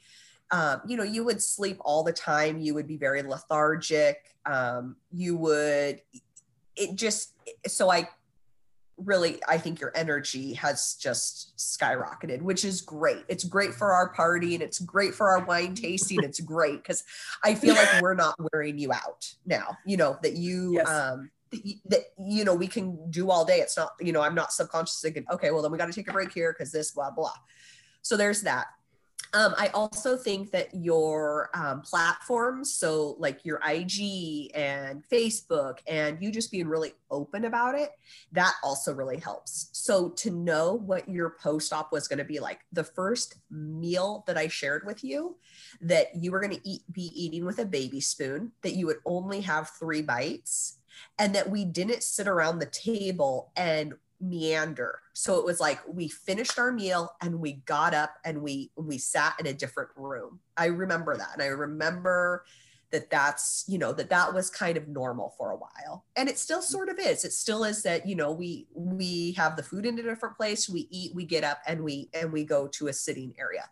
We don't sit around the table anymore. And you know what? That's good for everybody. We all don't need to be grazing on all this food all the time. Come on. Mm-hmm. So I think that, you being open about that stuff and us knowing that is a part of this journey, that also helps. And that I feel like that helps us support you, so that we know yes. how best to make you successful. Cause and I think that you always tell us, the percentages and the, what the success rate is and this and that, and what other people, and it seems like you always tell, at least me, you're always like, well, somebody said I should keep all my old clothes and this and that. And it's like, fuck those people. No, let's get rid of all that shit. Nope, you're not doing this shit. And who are they? Because I'm going to go dog their ass about this shit. But you go stalk their ass on IG. Yeah. Yeah. So I just think, you being open and you being so willing to share. That's great. And I also think for other people like this, again, sitting here with these ladies and you and hearing everybody else's ideas and struggles and victories with April, this has been very, very therapeutic. And I don't know, it's been really nice. So that's all. Well, thank you, friend. We all go through this together, but what I have really been noticing is that the less siloed we can become, right? The more kind of open conversations we can have about it, we all grow in our understanding of ourselves and of who we are as a friend group and as who we are as individual friends.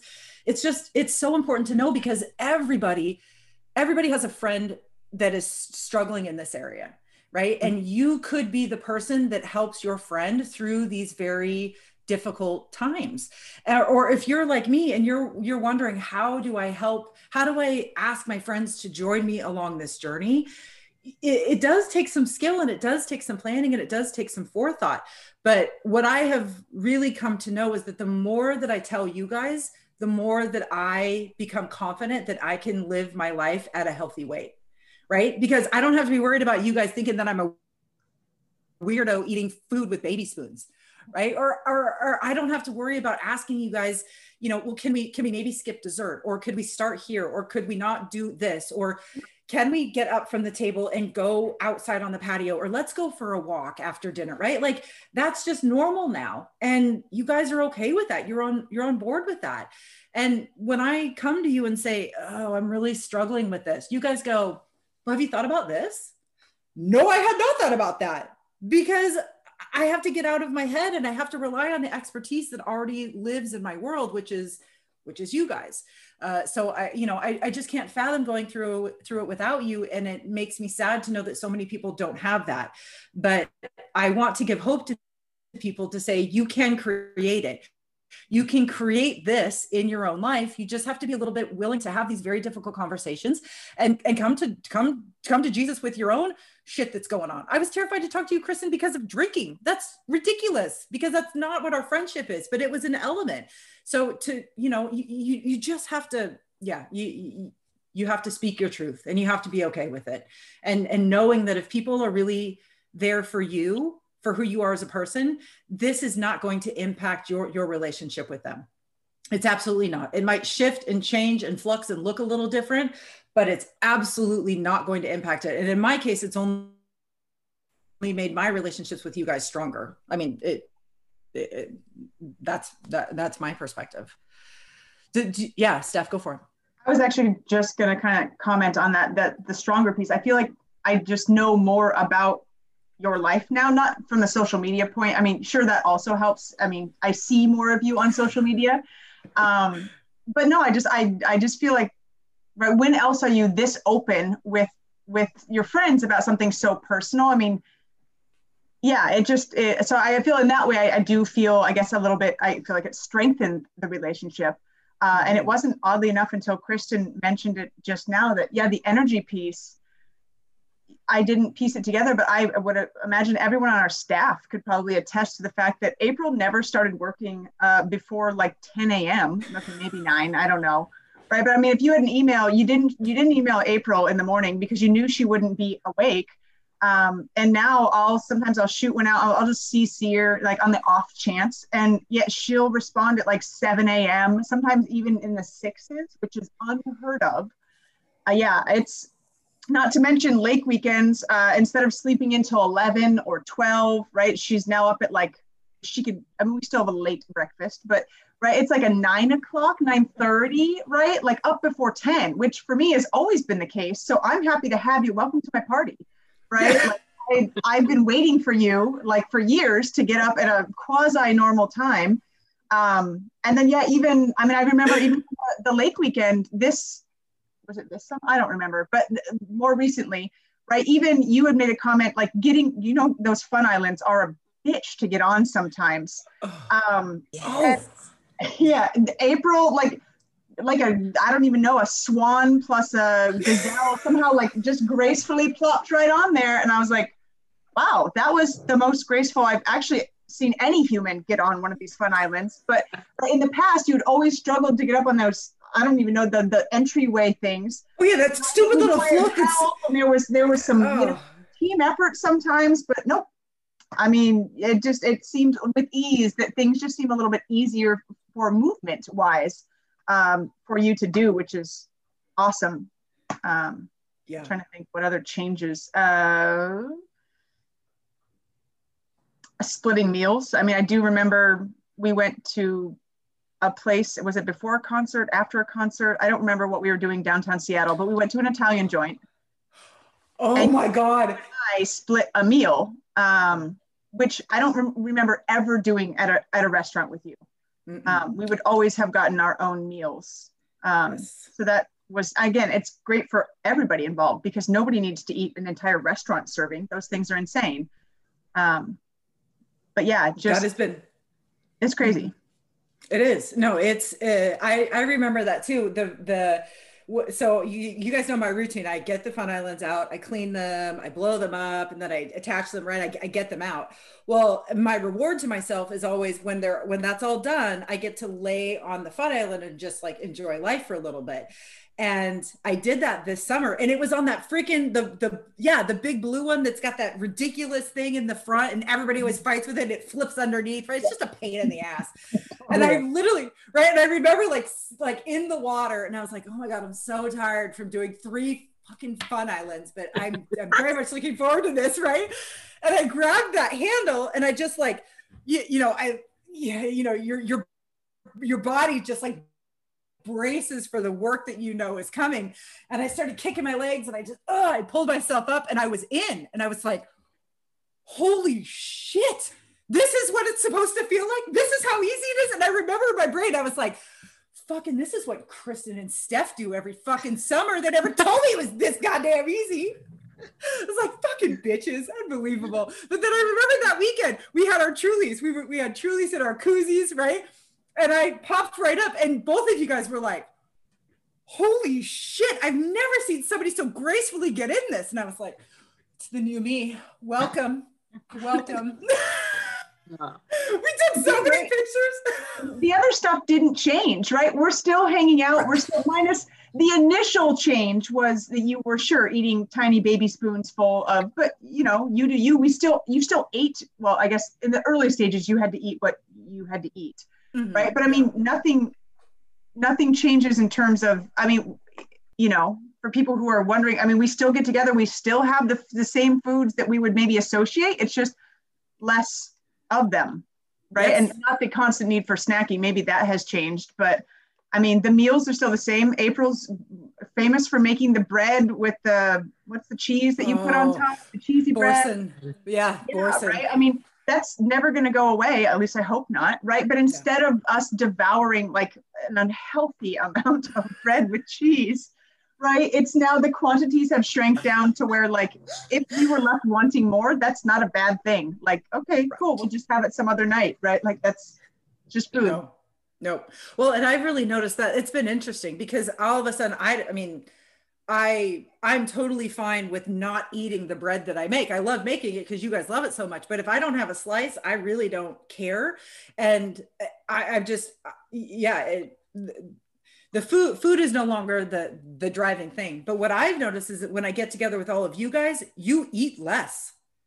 You totally eat less. And I don't say anything and you don't say anything. And if you want to split a meal, we split a meal. I've also been out with you guys and you guys want your own meal. So we each order our own meal and I take home half or whatever the case may be. But I definitely have noticed that when I'm out with people, they eat less. They absolutely eat less now, which is odd because it just, yeah, Kristen. Sorry, I have one, I forget what this is called, a confession. So one time we were at your house and I ate less and I was like, okay, but then of course I was drinking. I'm really not an alcoholic, but I just enjoy my cocktails when I'm socially with people. And then I went to your back fridge and there was pizza and I totally stood in your back room and ate like 3 slices of pizza. And I was just like, oh my God, I'm dying. Of course, then I felt like shit because I was like, oh, now I'm full. I should have just like left where I was at. But it was so like, I was just like, I saw the pizza box and I was like, so just confession. So, for people out there who, might have a friend with weight loss surgery, even if you do eat less, just eat a snack before you go and then eat when you get home. Just do whatever you need to do. So, right? Yeah, or don't be afraid to eat the damn pizza in front of your friend that's got weight loss surgery. I was honestly worried that the boys were going to find this pizza and they were going to eat it. And I was like, it's my pizza. I found it. I'm eating it. That is a very valid point. Very valid point. Oh my God. Oh my God. All right. So ladies, what was the most shocking thing that you had to adjust to after my weight loss surgery procedure? Or was there anything shocking that you had to adjust to? I would say it's not necessarily an adjustment. Your raw, honest vulnerability has been completely refreshing. It's a good thing. But it's an adjustment. Like when I read your writing or I look at your blog or different things, I'm like, wow, like, because you in the last probably 10 years have kind of morphed into this more deep, not that you weren't deep before, because I don't want to. Oh, no. But to be so publicly, because we would have had these conversations privately, but now all of a sudden it's like, okay, wait a minute, that was our private conversation. And now it's just out there on the ether for everybody to see. Yes, just the vulnerability piece has been refreshing. I think we all have demons in the closet. We all have things that we struggle with. And I think it's not just about weight. There's other things behind the weight. And I think you've really had to address some of those things. And people go a lifetime without doing that. People go a lifetime without doing the inside work that you have done in your journey, whether it's weight loss, it doesn't matter what the process was. Just, I'd say in the last 10 years, you've even been there. So then to see you go through a physical transformation, that vulnerability has almost, it's almost even more exposing, because you've made a conscious choice to, okay, I'm going to do this and I'm going to put myself out there and I'm going to do it well. And I'm going to be like, people aren't like that, April. People don't, you say the things that a lot of us think. You say the things that a lot of us are like, yeah, I've dealt with that, or yeah, I thought that, or whatever. So for me, the biggest adjustment is just the depth. And I love it. I mean, for me, I appreciate it. I think I love it. As someone who's grown with you, I love it.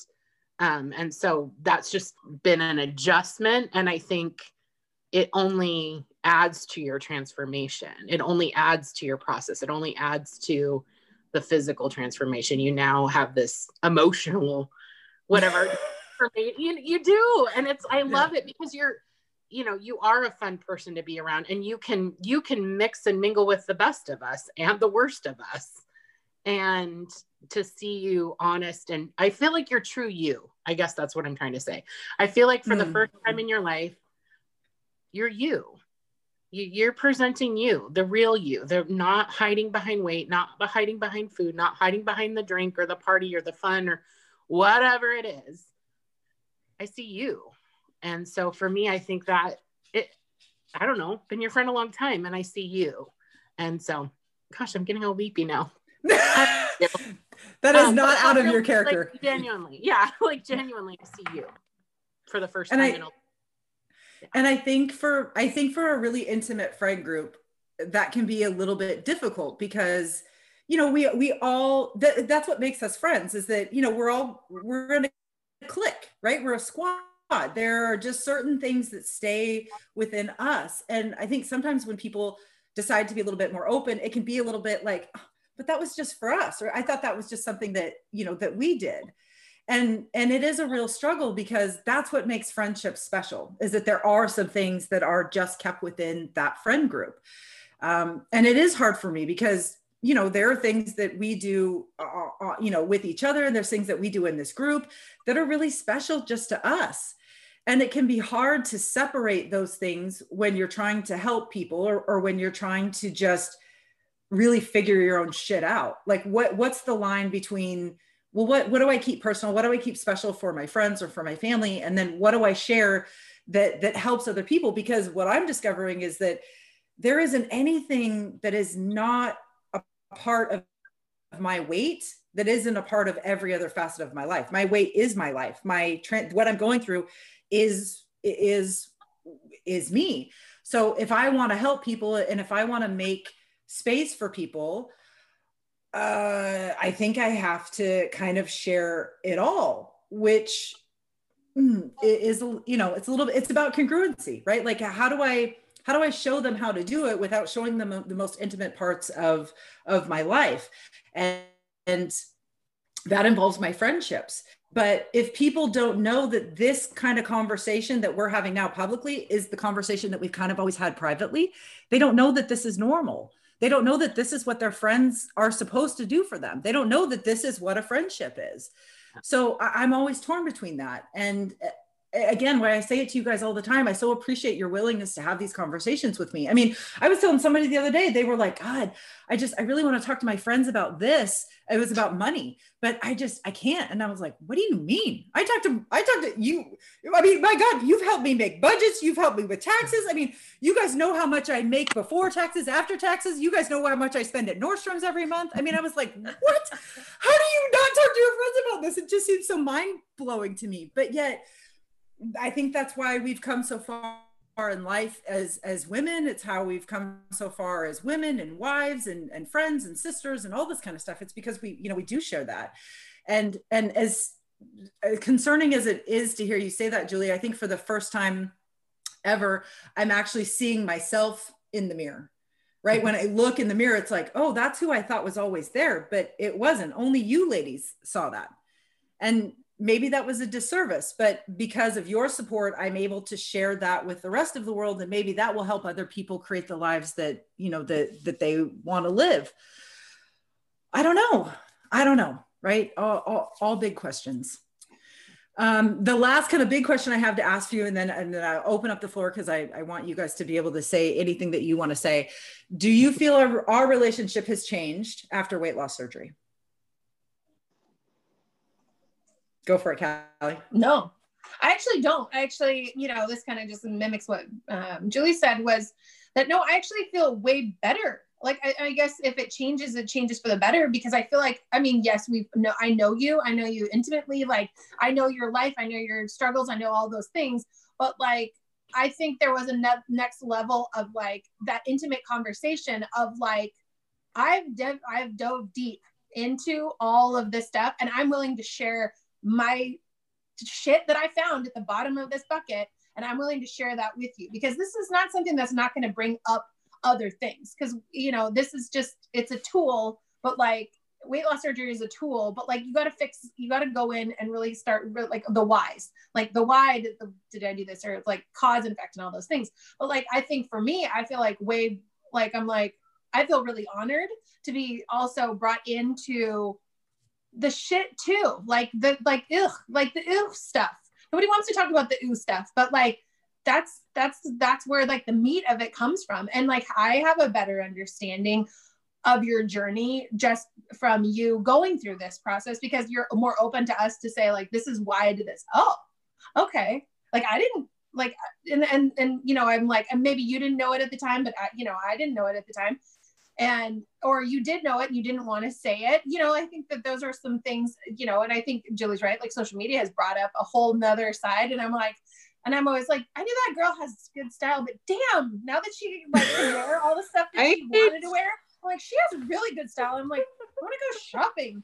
But like, too, I think like we do our treat yourself weekend, you know, we do need to get back on that, dang COVID, but like, like I was really excited to be able just to go to like shop with you at like a store without any, like, you know, any size barriers, you know, yes. Like we didn't have to go here because, and not for me, but for you, how exciting that would have been to like go through that process and like, to be like, okay, we're going into the normal shop and there's not like, we don't have to go into one specific, like small section. Yeah. For you to look at, like, we can look at the whole store and you'd be like, yep, I can do this. I can do this. I can do this. And like, for me, I was like really excited for that moment with you, because I was like, oh, that's going to be fun, you know, rather than of course shoes and handbags, you know, because we love that. But like, you know, things that like, you know, and those are the kind of things. So like, I'm really excited. Like, I think that more than anything, I think the change is more positive than like, I wouldn't think negative at all, like not at all. Because I think, you know, the happier we are inside, the happier and, you know, more fulfilled and more like a content for that matter with our own personal being. And I don't know if that comes with age or that comes with like process, but like, I feel like just a calmer, more happier, just all around you, which was always that in my head. But like now it's just like magnified to like that much better. So I think that's my personal experience. I could not agree with you more. Yeah. I feel great. I love it, April. Like I said, I feel even more of a connection to you, just that depth piece. And I feel like not that you weren't deep before, but you know what I'm saying, just different. You have a vulnerability, and it's a sensitivity almost that maybe you didn't have before. And I love it. I always been able to, you know, whatever, tell you, divulge, whatever, anything, but it's different. You have it's a shift in your thinking, how you view the world. And it's a good thing. I see it as an incredibly positive thing. Like, and could not be more like I said, I'm your biggest fan. Like that's literally how I feel, because it's like, no, this is the best thing you ever did. You know, and let's keep watching it. Let's keep seeing that you impact people. Cause that's the other thing too. You're doing what you do best. You're caring for people. You're using your shit, like Callie said, at the bottom of and breaking it up and saying, okay, yeah, this is real and we all have it. Yeah. And saying, here's my shit. And love me or leave me. I don't really care at this point in my life. I have people in my life, you know, like it's just different. So but in a completely light, positive way. And I would not have expected that. I knew you would change. I knew there would be things, but the sensitivity part is huge. And I love it. I think it's great. Well, and the only reason I can do that is because I know that I have you guys, right? Which makes me sad because so many people in this community don't have you guys. And I move further down the road to recovery because I know that I can share and I can reflect and I can bounce things off of you guys. And, you know, we can have these types of, we can have these types of conversations, because if your friends aren't willing to get in the mud with you, you're going to be the only one, you know, you're going to be the only one down there dirty. And it's not how you win. It's not how you find success. And we need people in our corner. We absolutely need people in our corner. Steph, Kristen, any relationship changes for us that you've noticed? You can just see the vulnerability, you know, you exposing yourself a lot more and what your insecurities were. Like, yeah, you always kind of assume that you know what people's insecurities are.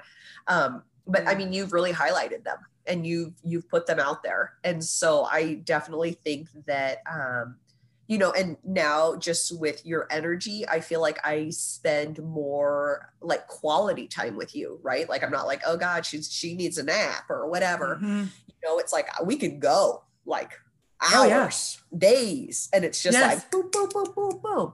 Yes. But I mean, otherwise, I mean, you would, before surgery, you would have still tried to do that. So I mean, I think if anything, it's for the better. There's nothing that has been negative about this at all. And I agree. I think that you are inspiring people around, you know, whoever's listening to this. I've known a few people who've, you know, wanted or had mentioned weight loss surgery. So I always give them, you know, east to west and give them all your information so that, you know, they can start following you, because I think that they're very fortunate if they can follow you and listen to you and learn from you, because you just are a wealth of knowledge. And I'm thankful to be in this. I'm thankful that we can be their support if they don't have what I have in you guys. That's just the whole goal. It's just, you know, people need to know that you guys exist in the world for them, and that you have to work, you know, you have to work on cultivating those relationships, and you have to be aware and you have to be a little bit vulnerable.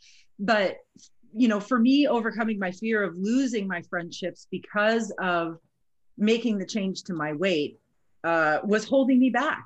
And I think people need to know that if your people are in your corner, if they're willing to get dirty with you, if they're willing to have conversations with you, then they're going to be the reason that you're successful. Yeah.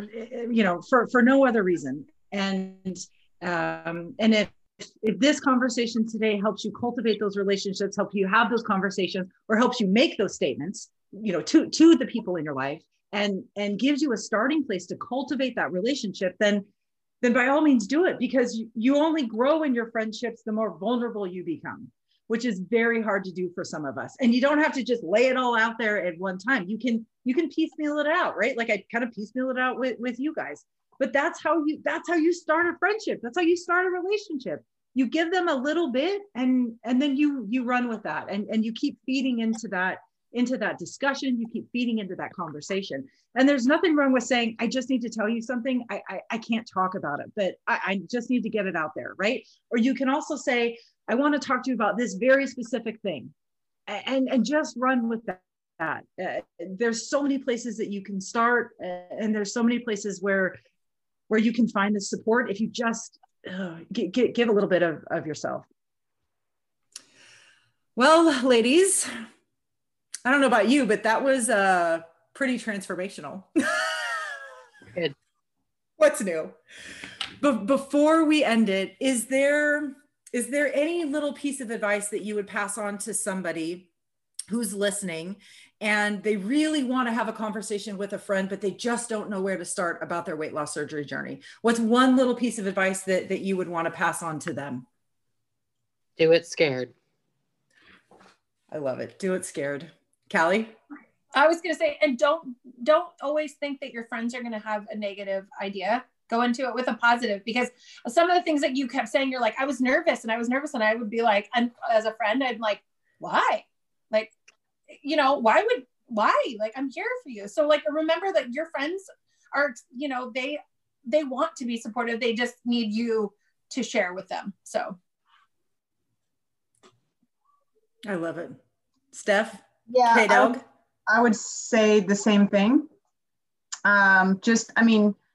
Being included as part of your journey was important. It felt like then I kind of knew how to support you if you needed support. But that's just the advice, right? Walk them through what's going to happen. Like I said, I really appreciated having, knowing what was it going to look like with your food? What was the future going to look like? What are things that you can and can't do immediately after, and, sort of more long-term.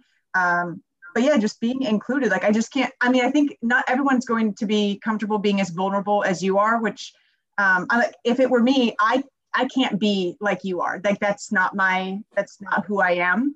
I don't like emotions. I don't have any, I don't think. So, so I can imagine that would probably be really difficult for people, right? To have some ability to be vulnerable with their friends about something like this. I guess that would be my advice, is kind of along the lines of do it scared, right? I mean, push yourself to be as vulnerable as you can be, and then push just a little bit further, because the more you include your friends and family, I just think the more support you'll have overall. And I mean, if nobody knows, that's your prerogative, but it feels a little bit like a lie. And how are people supposed to support you if they don't know how? And if you're not being honest with them, it feels like there's just not a lot of mutual trust back and forth. So good luck. You are so brutally honest. I love it. Yeah. What about you, girlfriend? I would say, just, you gotta be true to you. You have to be true to yourself. And, whenever you step into a hard conversation with anybody, whether it be friends, family, coworkers, enemies, I don't know, you gotta be true to yourself. And really, at the end of the day, it's your decision. So who gives a shit what other people say? If that's what your decision is and that's what you want to do, then do it and own it. At the end of the day, own it and just be true to you and do it scared. I love it. That's going to be my new thing. So do it scared. Yep. And you know what? And be true to yourself.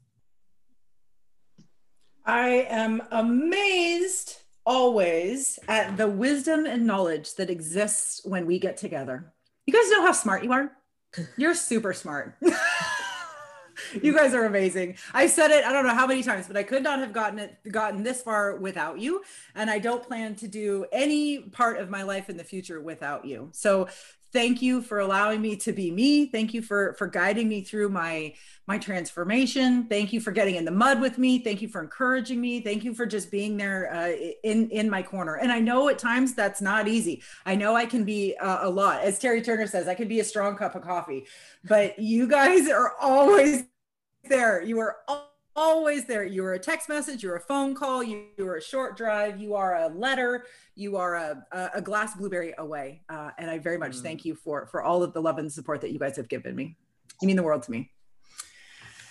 Thank you, everybody out there, for listening and watching. I know this was like the longest episode we've ever done. I hope you found it as valuable and insightful as I did. If you enjoyed what you were hearing or seeing or watching, please like, share, subscribe, download, send it out to your friends and family, because the more that we can grow our support of this community, the more support that we can just offer right back. So we do this because we find value in it, and we hope you do as well. So we very much appreciate your continued support.